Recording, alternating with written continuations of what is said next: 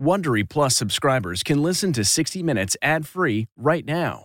Join Wondery Plus in the Wondery app or on Apple Podcasts. This spring, if you'd rather spend time enjoying your lawn instead of trying to keep it alive, there's good news. True Green is the easiest and most affordable way to get a beautiful lawn. All you have to do is water and mow, and they'll do the rest. Weed control, fertilization, aeration, and even some things you might not even think of. They'll do all of it, while you can do literally anything else. With True Green, you can have your lawn looking as good as a putting green. That's not hyperbole. True Green is the official lawn care treatment provider of the PGA Tour. True Green offers a satisfaction guarantee, and they have a verified best price promise, which guarantees you the lowest price with no compromise on quality. You do you. Let True Green do your lawn care. Visit TrueGreen.com to get the best lawn at the best price with the best people guaranteed. This episode is brought in part to you by Audible, your go-to destination for thrilling audio entertainment. Whether you're looking for a hair-raising experience to enjoy while you're on the move or eager to dive into sinister and shocking tales, Audible has an exclusive collection of thrillers from best-selling authors that will keep you on the edge of your seat. Like James Patterson's first audio-only thriller, The Coldest Case.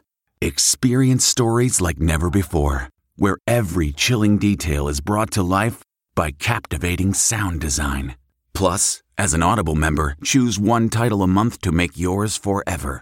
And now, new members can try Audible free for 30 days. Just visit audible.com/WonderyPod or text WonderyPod to 500-500. That's audible.com/WonderyPod or text WonderyPod to 500-500.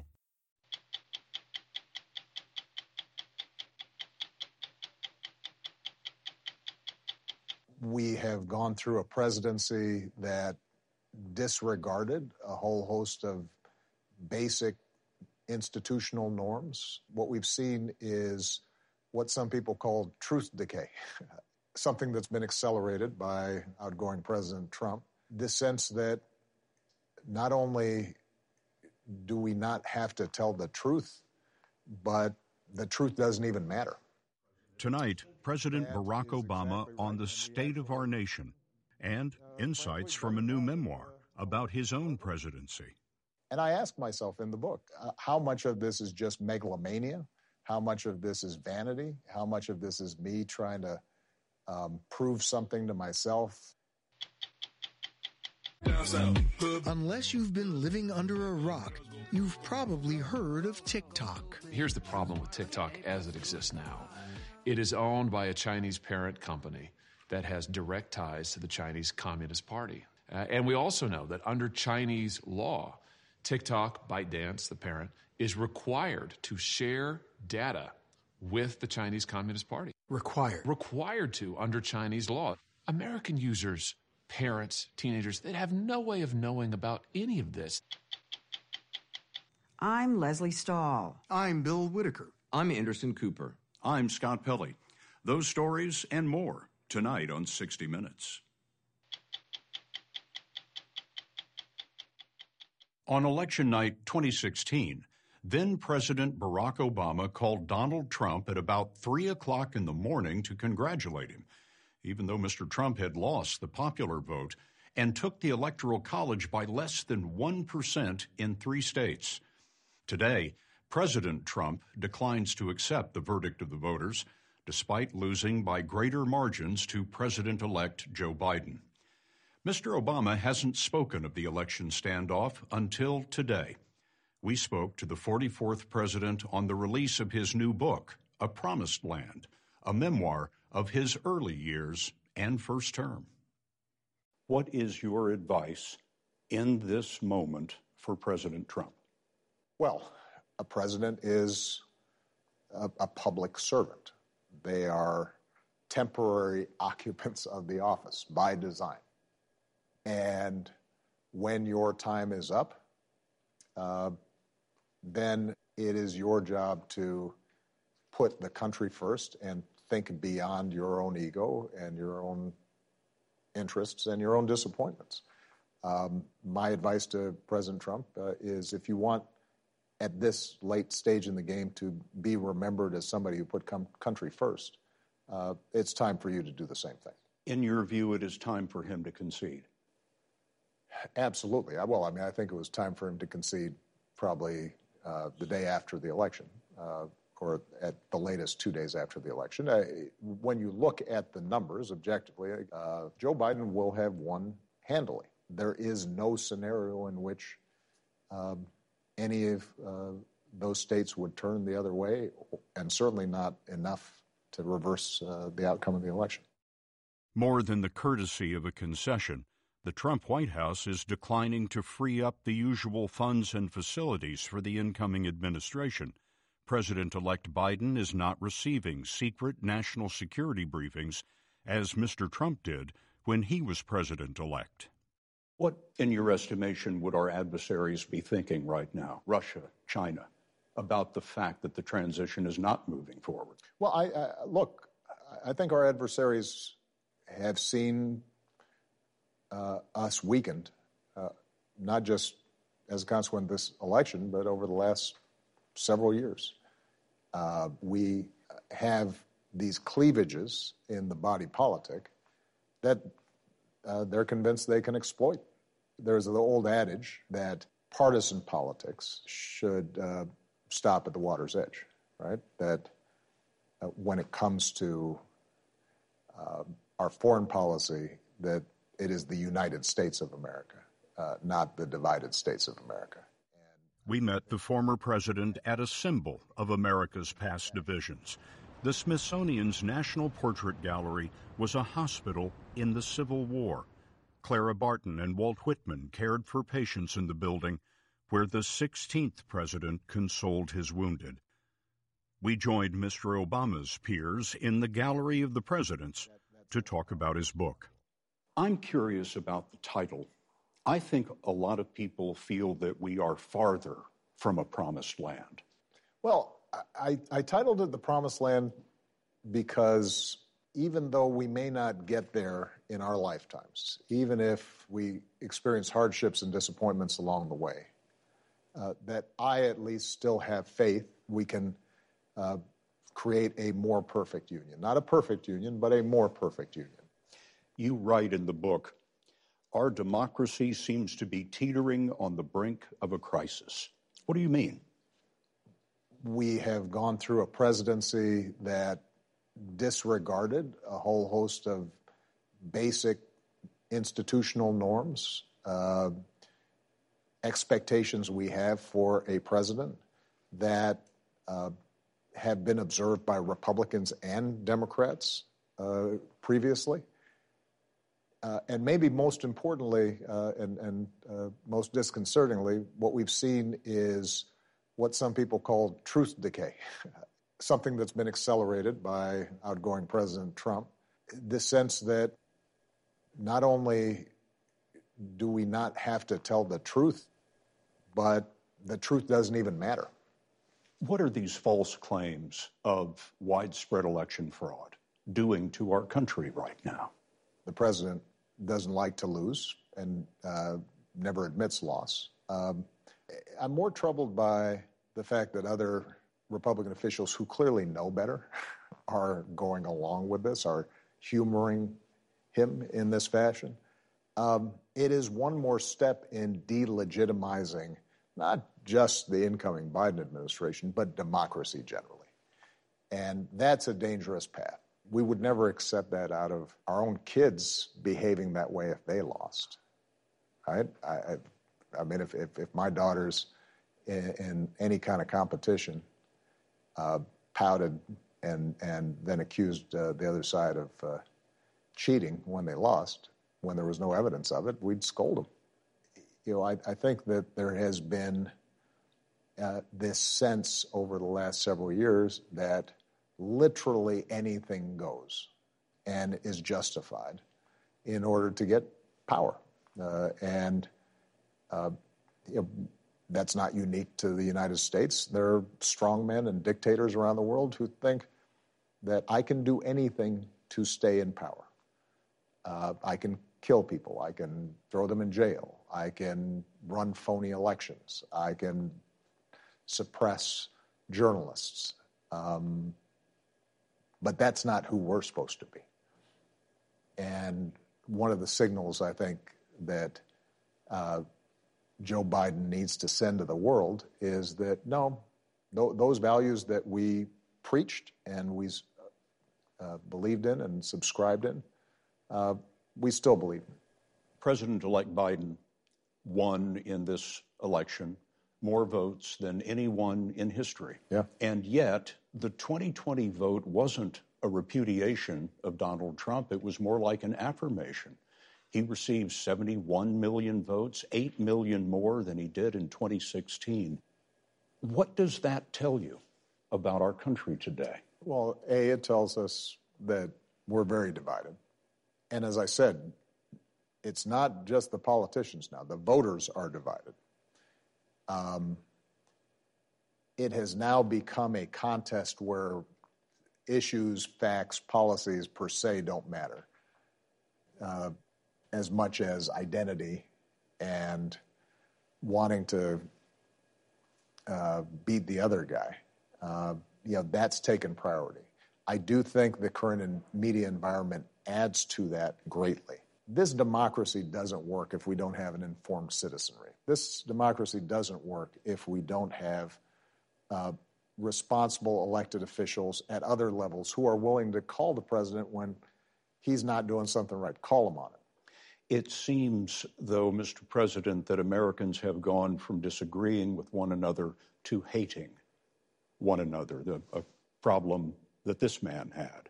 And I wonder he's a good example of somebody who I think understood deeply the need to be able to see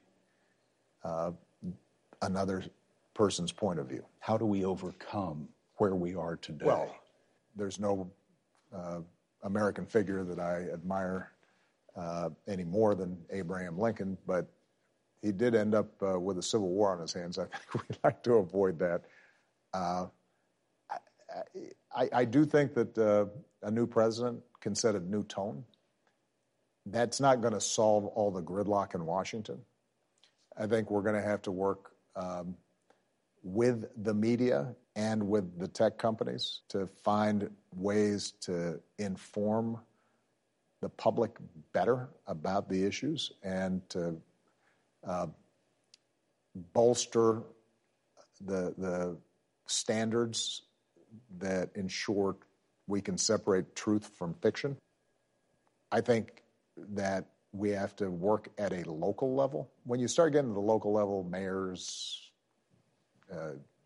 county commissioners, et cetera, they've actually got to make real decisions. It's not abstractions. It's like, we need to fix this road. We need to get this snow plowed. We need to make sure our kids have a safe playground to play in. And at that level, I don't think people have that kind of visceral hatred. And that's where we have to start in terms of rebuilding the social trust we need for democracy to work.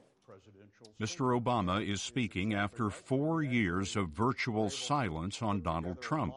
He followed a traditional commandment largely observed since Adam succeeded Washington: "Thou shalt not criticize your successor." In A Promised Land, he wonders if that was a mistake. In your book, you ask, quote, "Whether I was too tempered in speaking the truth, too cautious in word or deed." Many Americans, Mr. President, believe you were too cautious, too tempered. Yeah, and I think that's a legitimate and understandable criticism. At the end of the day, I consistently tried to treat my political opposition in the ways I'd want to be treated, to not overreact when, for example, somebody yells "you lie" in the middle of me giving a joint congressional address. It's not true. I understand why there were times where my supporters wanted me to be more pugilistic, to, pop folks in the head and duke it out a little bit more. Was it a mistake that you didn't? Every president brings a certain temperament to office. I think part of the reason I got elected was because I sent a message that fundamentally I believe the American people are good and decent, and that politics doesn't have to be some cage match in which everybody is going at each other's throats, and that we can agree without being disagreeable. There have been worse presidential transitions than 2020. The southern states seceded while Lincoln was president-elect. Still, we couldn't help but notice outside the National Portrait Gallery, businesses are still boarded up against the fear of political violence. What should President Trump do on this next Inauguration Day? Look, there are a set of traditions that we have followed in the peaceful transfer of power. The outgoing president congratulates the incoming president, instructs the government and the agencies to cooperate with the new government coming in. You invite the president-elect to the Oval Office. How are you? And then, on Inauguration Day, the president invites the president-elect to the White House. There's a small reception, and then you drive to the inauguration site, and the outgoing president sits there, is part of the audience as the new president is sworn in, and at that point, the outgoing president is a citizen like everybody else and owes the new president the chance to do their best on behalf of the American people. Whether Donald Trump will do the same thing, we'll have to see. So far, that's not been his approach. But hope springs eternal. There's a promised land out there somewhere. 2 hours after Mr. Obama said that, President Trump tweeted from the White House, "We will win," even though no state is reporting fraud or errors that could change the outcome. We'll be back with Barack Obama on other crises in our country and one in his own home.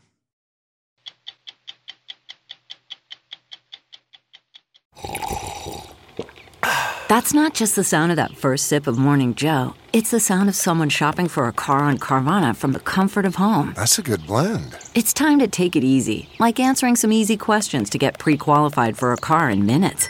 Talk about starting the morning right. Just like customizing your terms so your car fits your budget. Visit Carvana.com or download the app to experience car shopping the way it should be. Convenient, comfortable. Ah. At Amica Insurance, we know it's more than just a car. It's the two-door coupe that was there for your first drive. The hatchback that took you cross-country and back. And the minivan that tackles the weekly carpool. For the cars you couldn't live without, trust Amica Auto Insurance. Amica. Empathy is our best policy. During Barack Obama's first inauguration in 2009, unknown to the public, there was intelligence that a terrorist attack was planned. President Obama had at the podium instructions he would read to the crowd should there be an evacuation of nearly 2 million people from the National Mall. This is one of the insights in Mr. Obama's new book, A Promised Land, a memoir of his early years, his historic election, and his first term. We spoke to the 44th president about battles past and present. Did you watch the video of George Floyd's strangulation? Of course. It was heartbreaking. Very rarely, though, did you see it so viscerally and over a stretch of time where the humanity of the victim is so apparent, the pain and the vulnerability of someone so clear. And it was, I think, a moment in which America, for a brief moment, came face to face with a reality that African Americans in this country, I think, had understood for quite some time. And I was heartened and inspired by the galvanizing effect that it had on the country as a whole. The fact that it wasn't just black people. It wasn't just so quote-unquote liberals who were appalled by it, reacted to it, and eventually marched. But it was everybody. And it was a small first step in the kind of reckoning with our past and our present that so often we avoid. But, Mr. President, Trayvon Martin, Tamir Rice, Breonna Taylor, George Floyd, why is this injustice never overcome? Well, for a couple of reasons. One is that we have a criminal justice system in which we ask, oftentimes very young, oftentimes not very well-trained officers to go into communities and just keep a lid on things. And we don't try to get at some of the underlying causes for chronic poverty. So if we're going to actually solve this problem, there's some specific things we can do to make sure that our contracts with police officers don't completely insulate them when they do something wrong, putting money into budgets for training these police officers more effectively, teaching police officers not to escalate, but to de-escalate. But it's important for us not to let ourselves off the hook and think this is just a police problem.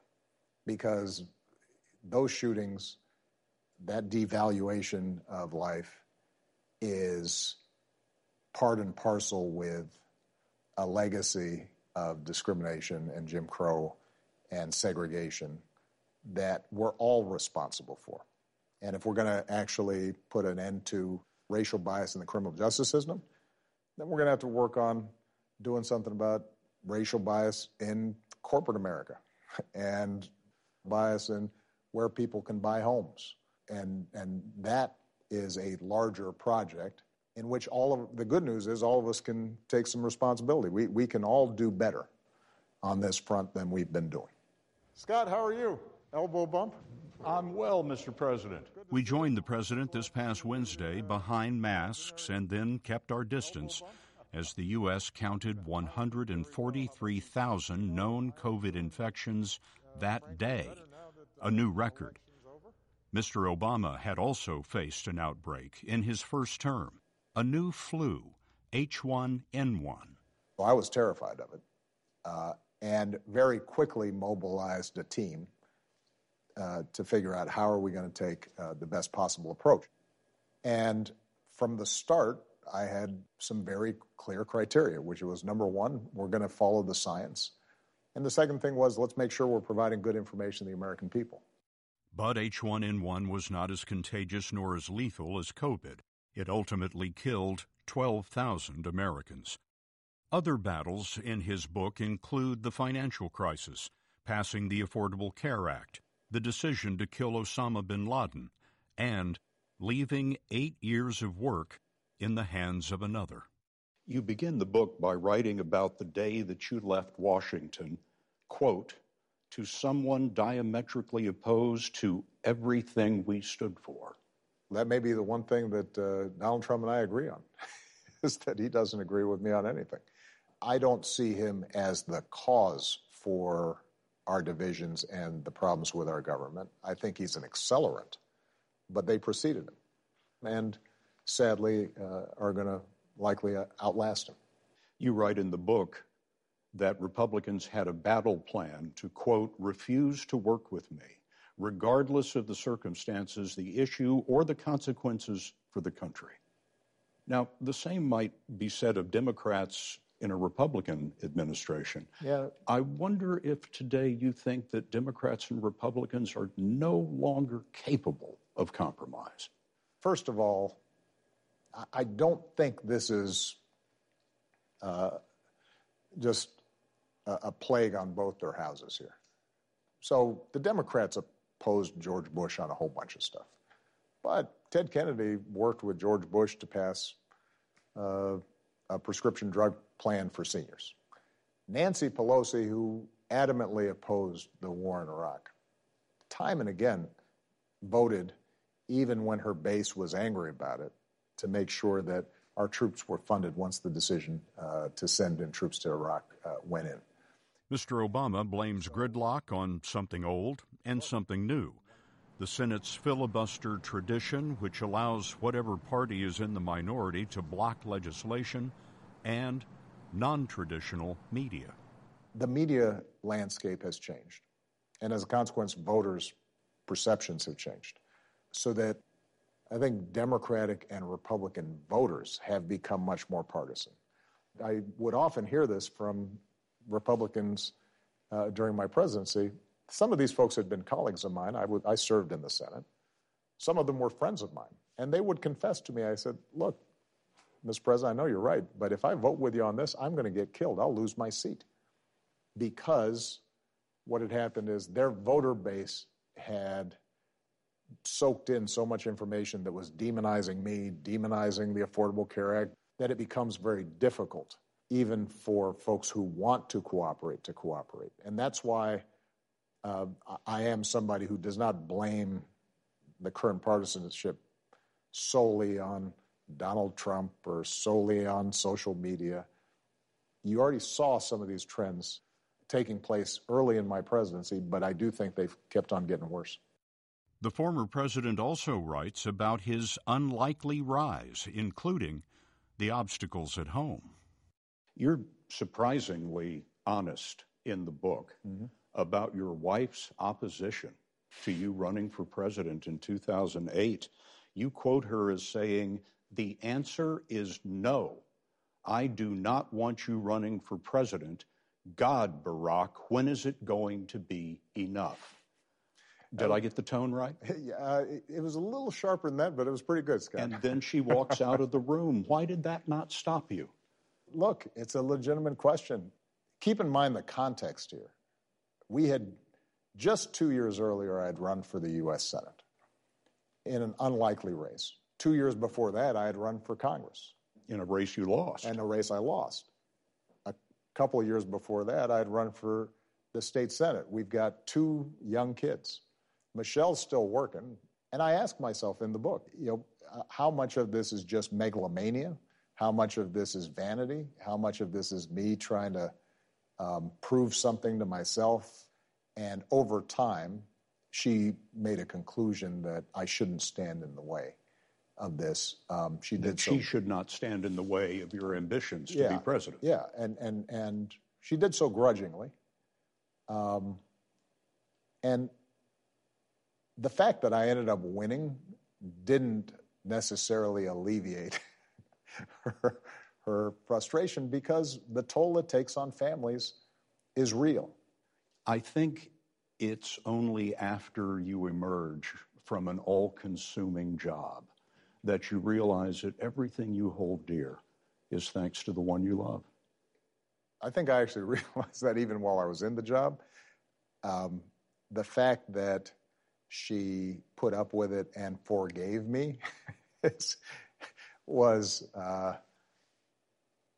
an act of grace that I am grateful for, and I'm not sure I deserved it. The goal here, Scott... Today, at age 59, Mr. Obama is working on his presidential center.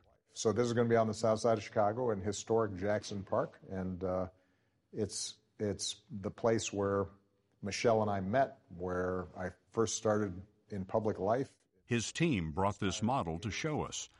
Mr. Obama's foundation has raised from private donations a little over half the estimated $500 million cost. It'll take about 4 years once they start.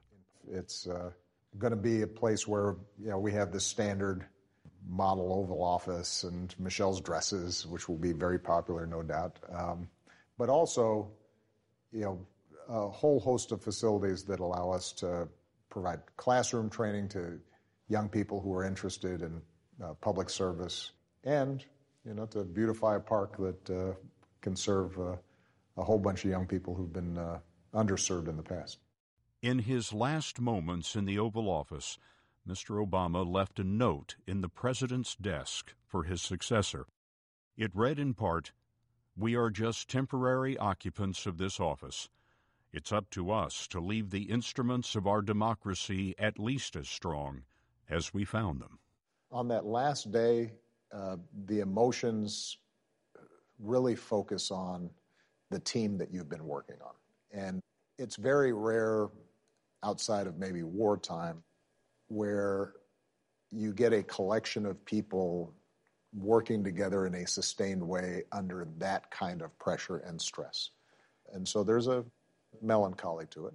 There was also, though, and I write about this, a satisfaction in knowing that I had finished the job. I had run my stretch of the race. And I could say unequivocally, despite regrets and disappointments about some things not getting done, the country was better off when I left than when I got there. The Trump administration was set to ban TikTok, the wildly popular Chinese-owned mobile phone application, until Friday, when the short-form video service was granted a 2-week reprieve by the U.S. government to find an American buyer. That means TikTok will keep running on 100 million American devices, and that's been the administration's worry, claiming that TikTok, quote, automatically captures vast swaths of information from its users, potentially allowing China to track the locations of federal employees, conduct corporate espionage, or even blackmail. President-elect Biden has called the Chinese-owned app a matter of genuine concern.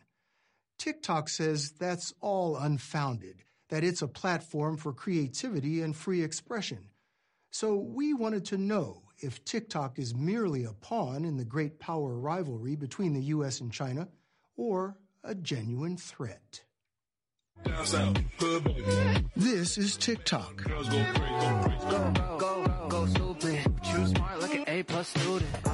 It bills itself as the last sunny corner on the internet. 50 million Americans spend nearly an hour each day scrolling through a never-ending parade of short videos made by other users. They may be lip-syncing popular songs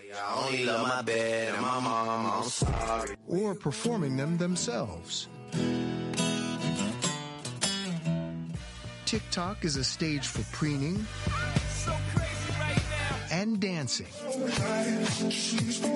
But like Instagram, YouTube, and Facebook, TikTok's real business is keeping you engaged as long as possible in order to collect your data. They're not providing a platform for music videos out of the goodness of their heart, right? They're making money by providing really deep insights into their user base.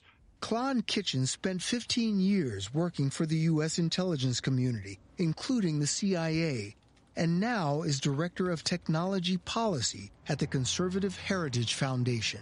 What makes TikTok particularly concerning is its relationship with the Chinese Communist Party in Beijing, the government of China. The Chinese have fused their government and their industry together so that they cooperate to achieve the ends of the state. And TikTok is a factor in that? Yeah. So when you look at it, it just seems dance videos, fun and innocuous.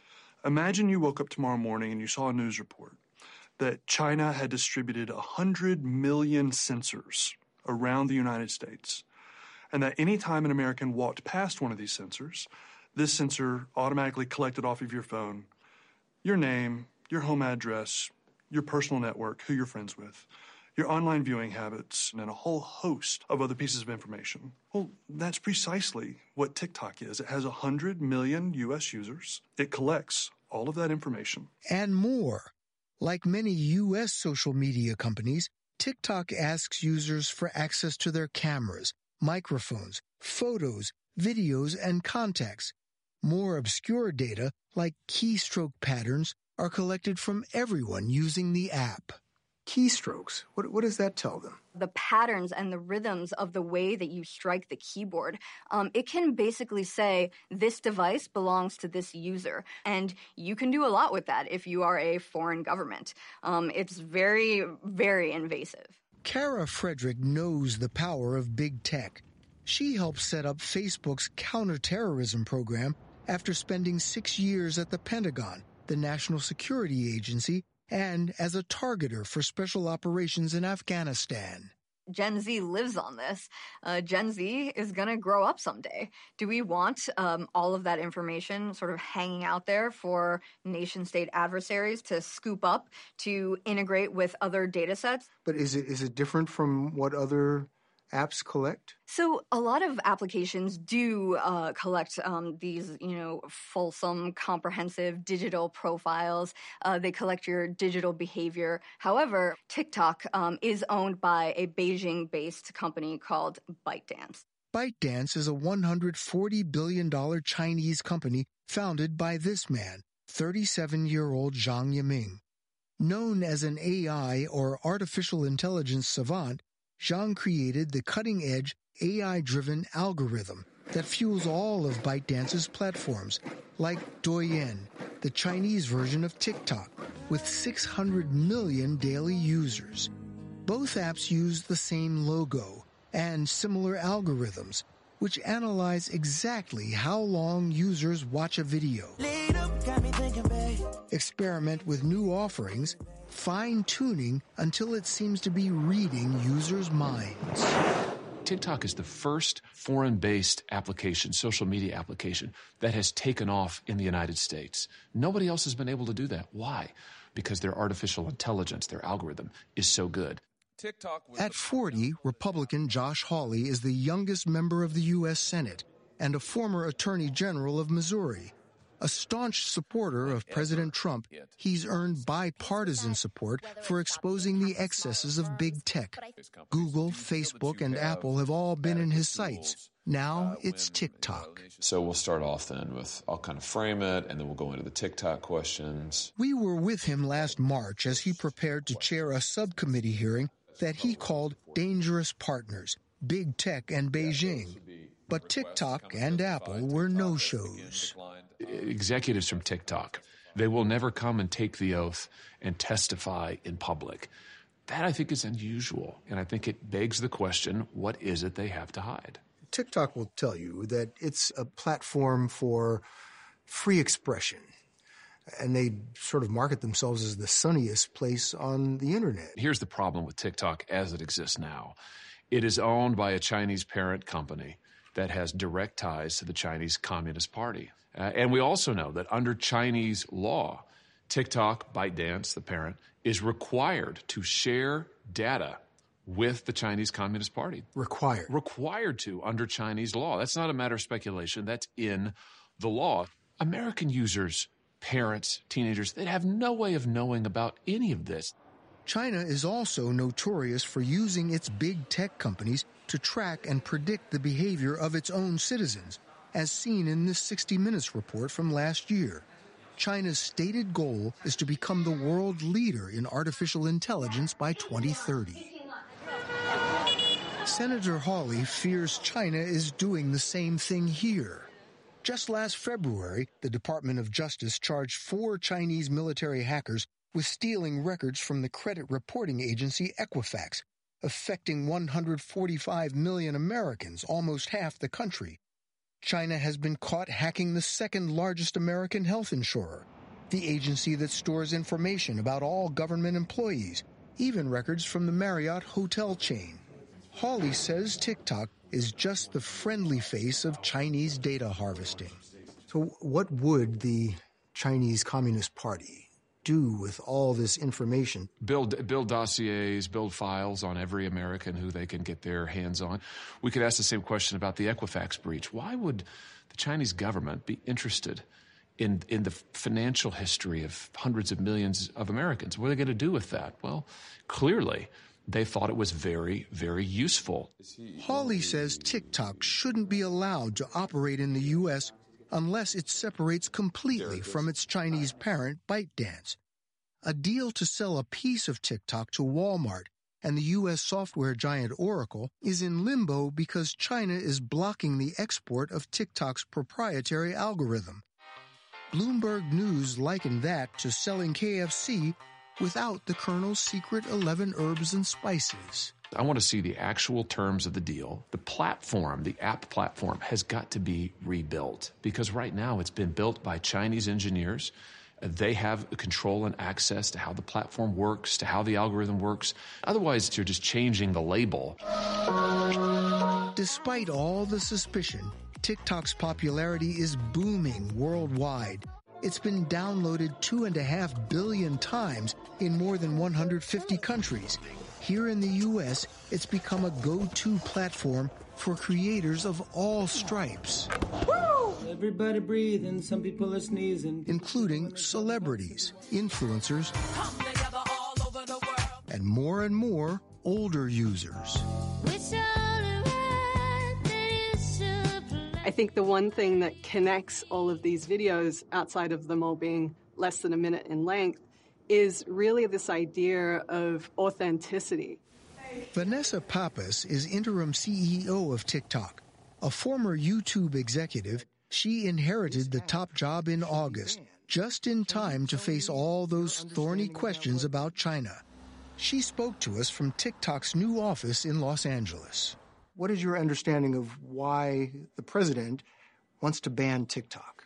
So when the executive order was delivered, we very much came out and said that we disagree with the characterization, which was done without due process and was not based on facts. Your parent company, ByteDance, is a Chinese company. Yeah, so ByteDance is founded by our Chinese entrepreneur, Yiming Zhang. And at the same time, though, ByteDance is a privately held company. Do you report directly to him? Yes, I report to him.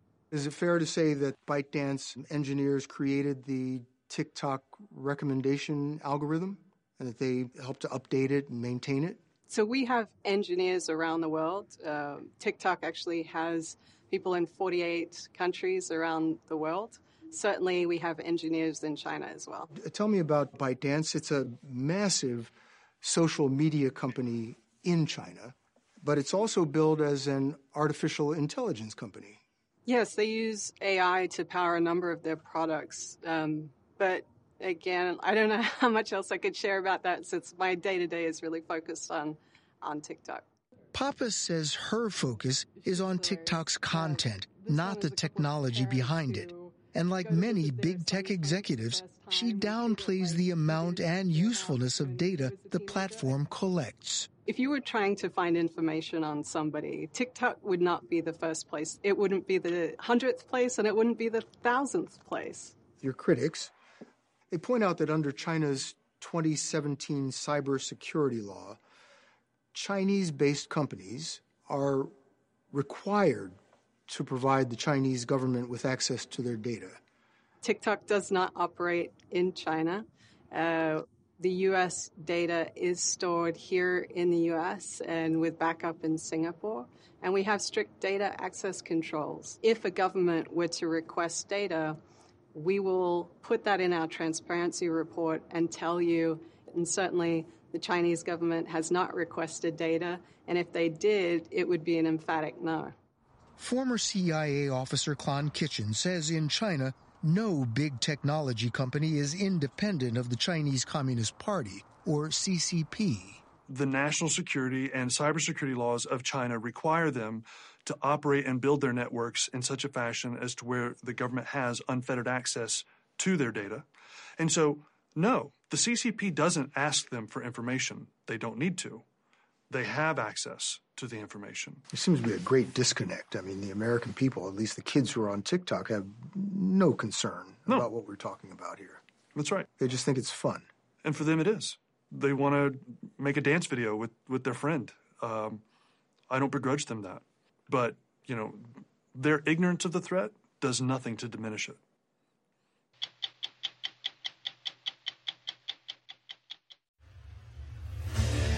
What makes a life a good one? Is it the adventure you have? Or the friends you find along the way? Maybe it's pursuing your passion while striving to protect, defend, and save what you believe in every single day. So what makes a life a good one? In the Coast Guard, we think it's all of the above and more. But you'll have to find out for yourself. Visit gocoastguard.com to learn more. The comfort of your favorite seat is now your comfy car selling command center, thanks to Carvana.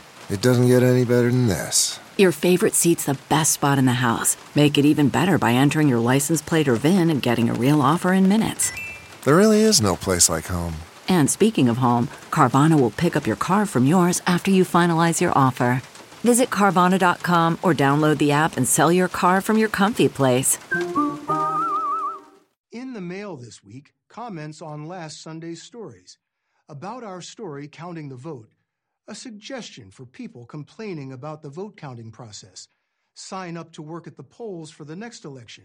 It's a good way to learn about the procedures and safeguards in the process. David Martin's look at Operation Warp Speed drew this skeptical response. Why didn't you run the positive story on the vaccine management before the election? Can you say media bias? And Scott Pelley's portrait of documentarian Ken Burns brought this. Ken Burns could do a 5-part series on the history of soup, and I would watch it. And it would be awesome. I'm Bill Whitaker. We'll be back next week with another edition of 60 Minutes. If you like 60 Minutes, you can listen early and ad-free right now by joining Wondery Plus in the Wondery app or on Apple Podcasts. Prime members can listen ad-free on Amazon Music. Before you go, tell us about yourself by filling out a short survey at Wondery.com/survey. Hi, this is Jill Schlesinger, CBS News business analyst, certified financial planner, and host of the Money Watch podcast. This is the show where your money is not scary and it's not boring. It is a show that's all about you.